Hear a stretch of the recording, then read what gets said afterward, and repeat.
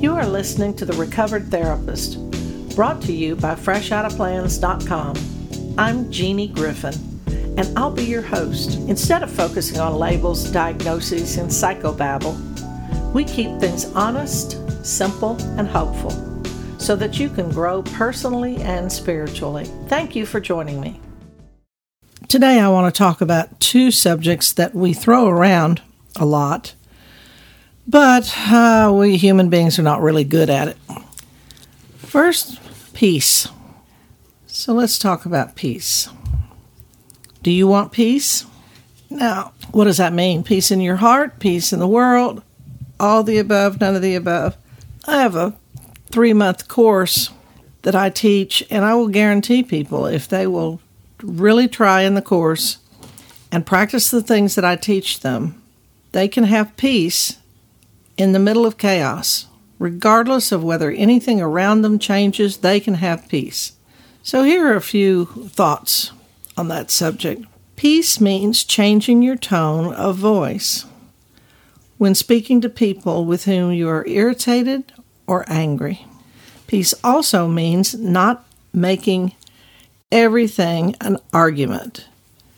Peace means not always having to be right. Peace means pausing before responding.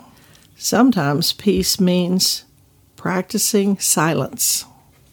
If you want peace in your life, you're going to have to start doing some things to create that peace. You cannot go around and expect the world to change and you not change. So you've got to be the first one to exemplify what you want in the world, what you want in your life.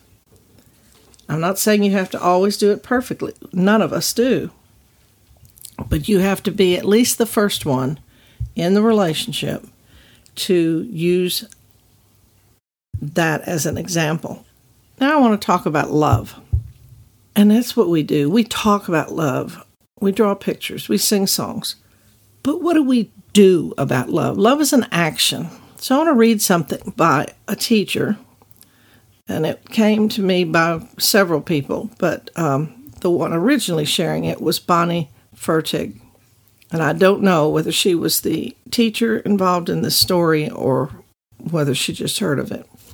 I had a middle school student who was just coming unraveled in every way today. He walked up to me and said, "Today just isn't so good."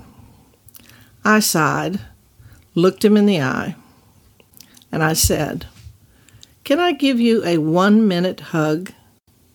He shrugged. "Yeah, I guess so." I said, "You have to commit to the whole minute. Can you do that?" He said, "Yeah, I guess." So I began the hug.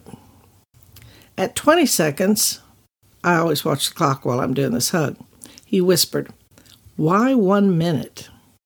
I whispered back, "So my heart can talk to yours." By 30 seconds, his squeezed tight shoulders, and by 45 seconds, his head was on my shoulder. At 60 seconds, I said, "You made it." He didn't move.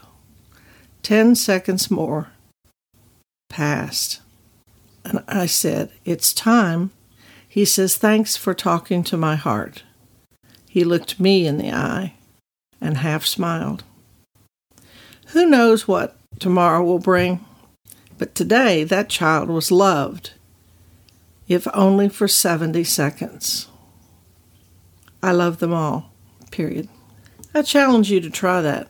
We go around saying, "Do you need a hug? Do you need a hug?" What about a 1-minute hug? And you have to commit to the whole 1 minute so my heart can talk to yours. Thank you for listening to The Recovered Therapist, where we keep topics honest, simple, and hopeful. I love you. There's not a damn thing you can do about it. Until next time.